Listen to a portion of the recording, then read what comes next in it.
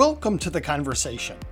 This podcast is produced by QSource as part of Medicare's Quality Improvement Organization efforts to share information, educate clinical staff, and encourage improvement through best practices.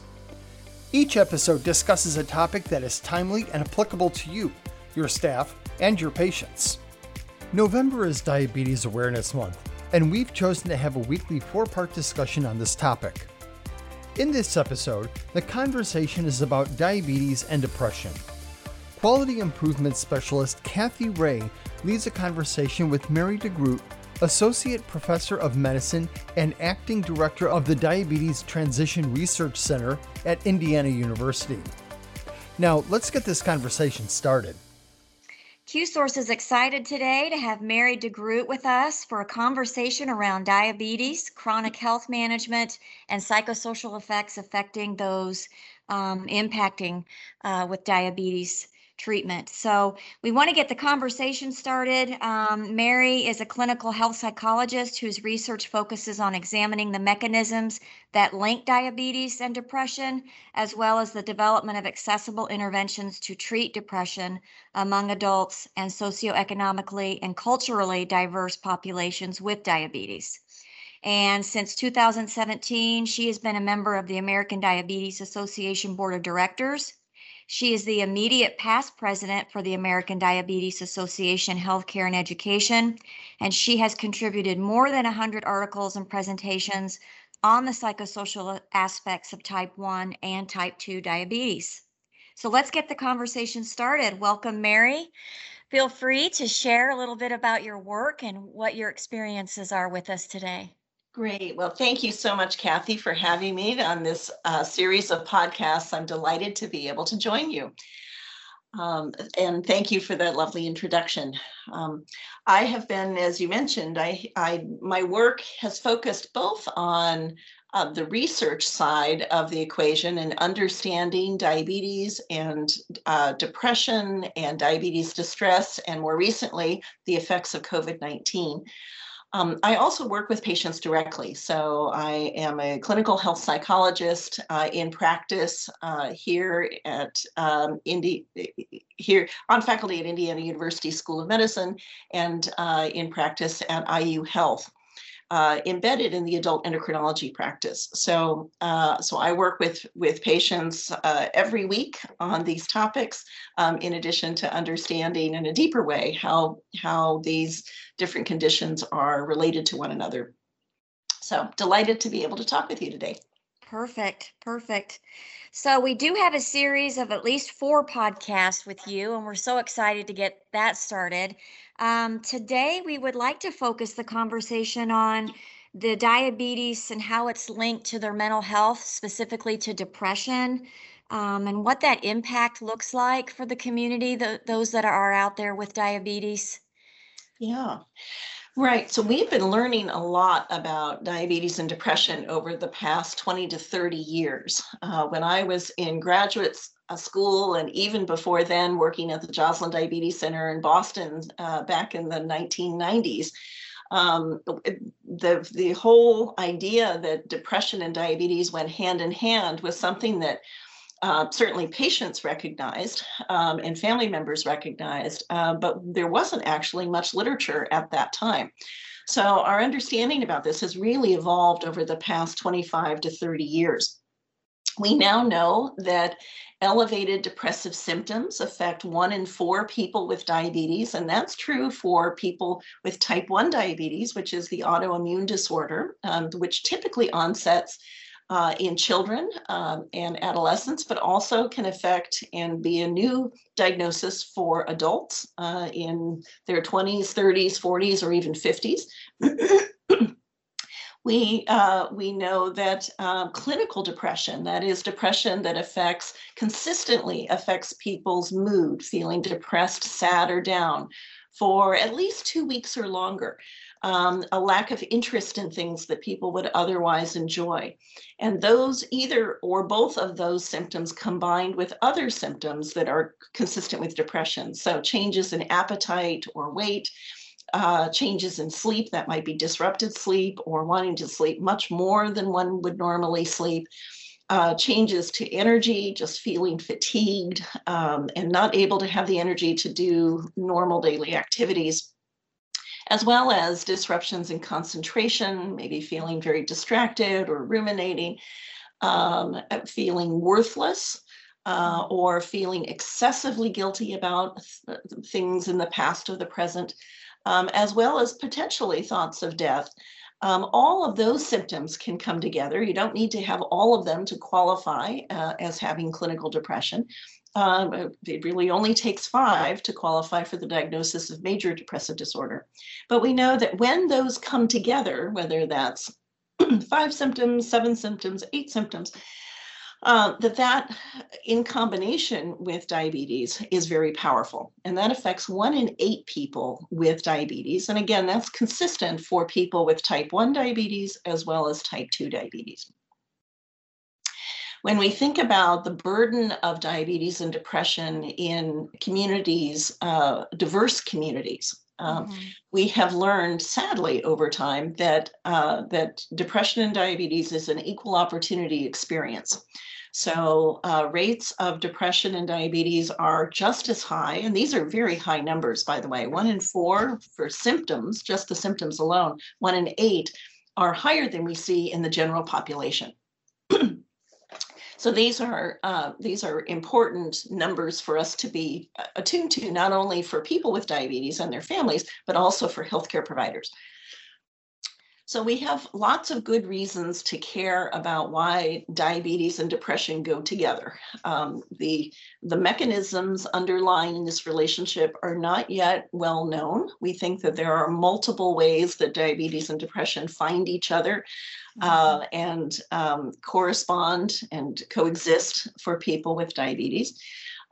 We know that it is a bidirectional relationship. So we used to think that diabetes was hard, and it is, and that one of the consequences of dealing with a chronic disease 24/7, 365 would naturally be a change in mood.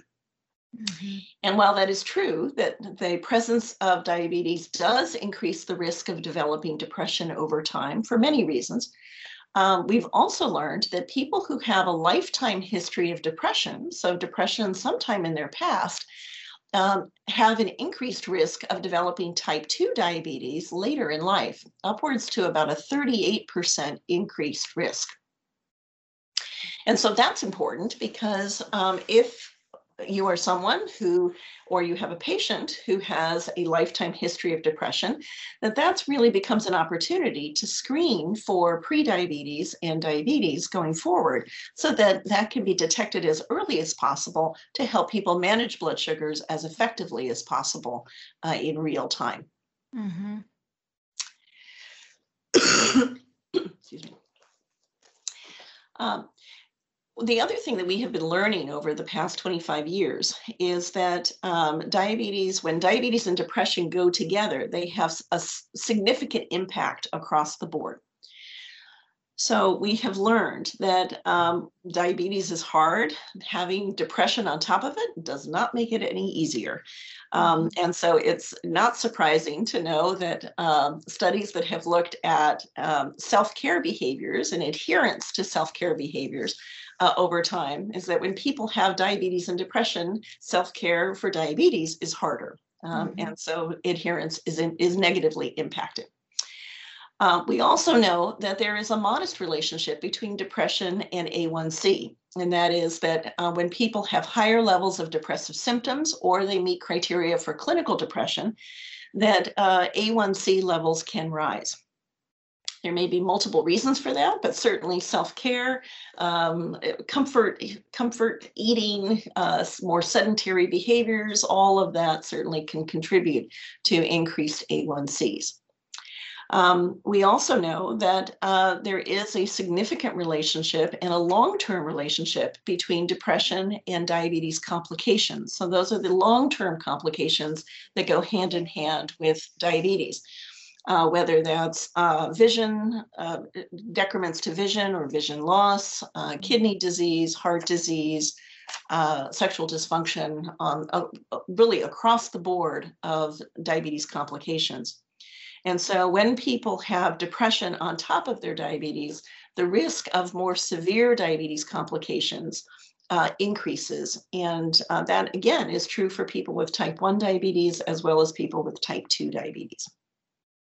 And then if that weren't enough for us to be concerned about diabetes and depression, we also know that certainly depression decreases quality of life. So that's, it's not, nobody enjoys living with diabetes and depression. So that's a very important piece for us to consider. And then, and then added to that is an increased risk for mortality. And that's been work that's been done by Wayne Caton's group at the University of Washington and Elizabeth Lynn and others who have observed that people who have both diabetes and depression have an increased risk for mortality compared to either disorder alone. Interestingly, we initially thought that maybe that was because of heart disease, because depression goes with heart disease, diabetes goes with heart disease, and maybe that was the combination that made this much more difficult for people. But it turns out that's actually all-cause mortality. So people die from a variety of different kinds of causes. When they have both diabetes and depression. So depression is very important for us to notice and to listen for as healthcare providers. So one of my recommendations to all of my colleagues is to screen for depression.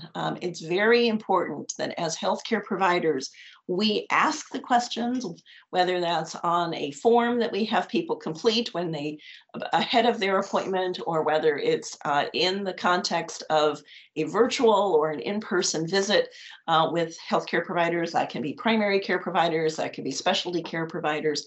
It's very important that we ask about depression.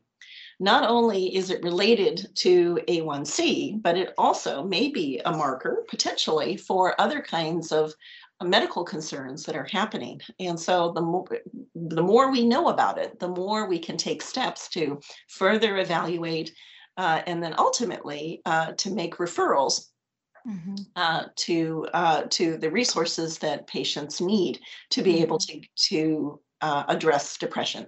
And the really good news about diabetes and depression is that it can be treated. So if our listeners take away only one nugget from this podcast, my hope is that they will take away, whether you're a patient, a family member, or a healthcare provider, that depression in diabetes can be effectively treated. We do not have to struggle with depression. And in fact, the less amount of time we spend struggling with depression, the better our outcomes will be. Some of my own work, we have been interested in how long people spend in a depressive episode when they have clinical depression. And what we've observed in now 2 different samples of people with type 2 diabetes, so these are adults in their 50s and 60s predominantly, who have had diabetes for at least 10 years, is that depression, when it comes, it stays. So the average length of a depressive episode in the general population is between 8 and 12 weeks, which is long enough, right? Yeah. For people with diabetes, in our 2 samples, folks have been struggling with depression upwards to 2 years. So just a single episode of depression has affected them for 2 years. And the average duration of all types of depression that have affected people over the course of their lifetime has been upward to 5 years. So that's a very long time in a person's life to struggle with depressed mood, sleep, appetite, concentration, fatigue, all of those things that come together to count as depression. So I really encourage healthcare providers to look early and often for depression. The American Diabetes Association Standards of Care for People with Diabetes and the Treatment of Diabetes recommends that people are screened for depression at least once a year. And then regularly when there are changes to the course of disease, whether that's the diagnosis of depression, the diagnosis of diabetes, or the onset of diabetes complications or significant changes in people's health status. Those are all great times to do screening. Screening can be done very efficiently. So time is a major factor in our lives as healthcare providers. We want to be as efficient as possible. We can do that with simple measures that are free and available, such as the PHQ 8 or 9, which was designed to specifically for primary care practices, and is incorporated into a number of different electronic health record systems now, electronic medical record systems. We can do it even more simply by asking just a couple of questions. Tell me about your mood. Have there been any changes in your mood, in your energy, in your interest in things that you would normally enjoy? These are simple questions. They don't have to take a tremendous amount of time in the clinical encounter, and they give us as healthcare providers vital information that we need to be able to make decisions about what the next step should be in terms of evaluation and ultimately referral or treatment, depending on what our role is. So there are simple steps we can take to get to the core nuggets of the information, and then to really maximally assist our patients. I am impressed with the amount of progress that's been made. My lived experience would be my grandfather who suffered with diabetes, and ultimately that was a part of his demise. But we as kids growing up around our grandparents could tell that through the years he suffered with, I would say, anxiety and depression associated with his diabetes and his heart disease. And it got progressively worse. And now you're talking about in the 70s, and my grandparents did not seek out treatment, right? It was just something that you lived with and you suffered with. And, when we started to see the mood changes and his body appearance changing, he had some gout that started to set in as a result. And ultimately, we as a family had to pull together and to support my grandma with compliance, right, and maintenance with his diabetes. But I didn't know if anxiety might be another trigger. I know we talk about depression, but anxiety can also be a cover up sometimes, and the resistance to accept reality. Does that make sense? It does. It does.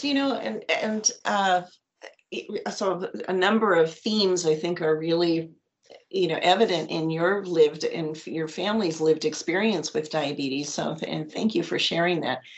And one of those themes I think is really important to underline, which is that diabetes we assign that as a diagnosis for individuals.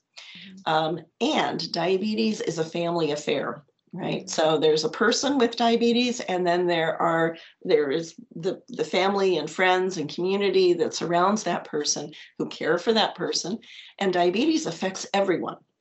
And it affects everyone differently. So the person with diabetes' internal experience of their diabetes may be very different than their spouse's experience, or their adult child's experience, or their grandchildren's experience, right?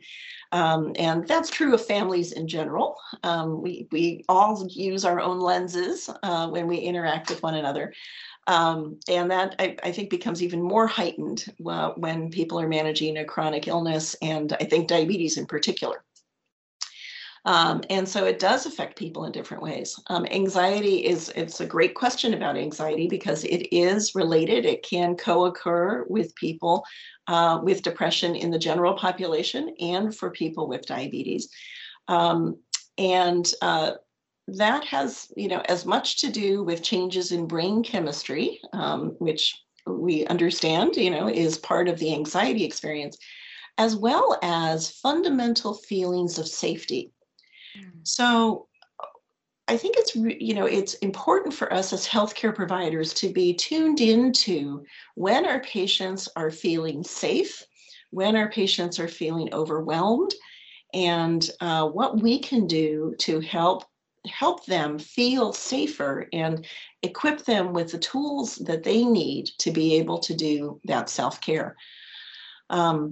And I think this is a topic that hasn't received nearly enough attention. And so we have different terms for that. And later on, we'll be happy to share with you some additional thoughts about a different psychosocial experience called diabetes distress, separate from depression, but related, and separate from anxiety, but also related. And we can talk a little bit more about that. But I do think that that's an important underlying emotional experience for people of, do they feel safe with their diabetes? Do they even feel safe having the diagnosis of diabetes? Mm-hmm. Is that so overwhelming that they shut down? From a healthcare provider perspective, that might look like the person is in denial. And I'm using air quotes here with that term because I think it's probably not it's not always a fair characterization for people who are not engaged with their diabetes. But if we are working with a patient who feels to us like they might be in denial, I think that's a really important sign for us as healthcare providers to become curious. What is it about diabetes that is difficult for this person to engage in? In the case of type 2 diabetes, it is invisible until complications arise. People tend not to notice hyperglycemia, high levels of blood sugars over time, because the body acclimates. And that's tricky, because if you're not noticing it, then that's not something that we necessarily tune into. We grow up in our lives learning to listen to our body. And when something's wrong, we'll get a signal. But in the case of type 2 diabetes and rising blood sugars over time, particularly if they're rising gradually, we don't get any signals inside our body. So that might be a challenge for people to try to put those two things together. I'm told that something's wrong with me, but I don't feel it. And if I don't feel it, maybe I'm not attending to it because I don't know what to attend to. For other people, it may be that self-care behaviors that we recommend may be overwhelming. How do I fit that into my life? I don't even know where to begin. So those, as healthcare providers, if we're curious about the person with diabetes who's not engaged with their self-care, that's a great place for us to begin, because that will help us understand where the patient is coming from, and then ultimately to build bridges between their theories of health and our theories of health. And that's where we'd like to be, is to build a bridge. Great information today. Well, we want to thank you for getting us started with our first podcast. And we're going to welcome you back for our second podcast in our series of, I think we're going to try to do 3 or 4 here. Thank you for joining the conversation. If you found this conversation of interest, we encourage you to join the conversation by visiting us online at qsource.org/conversationpodcast. The conversation was produced by QSource, the Quality Innovation Network quality improvement organization for Indiana, under a contract with the Centers for Medicare and Medicaid Services. Content does not necessarily reflect CMS policy.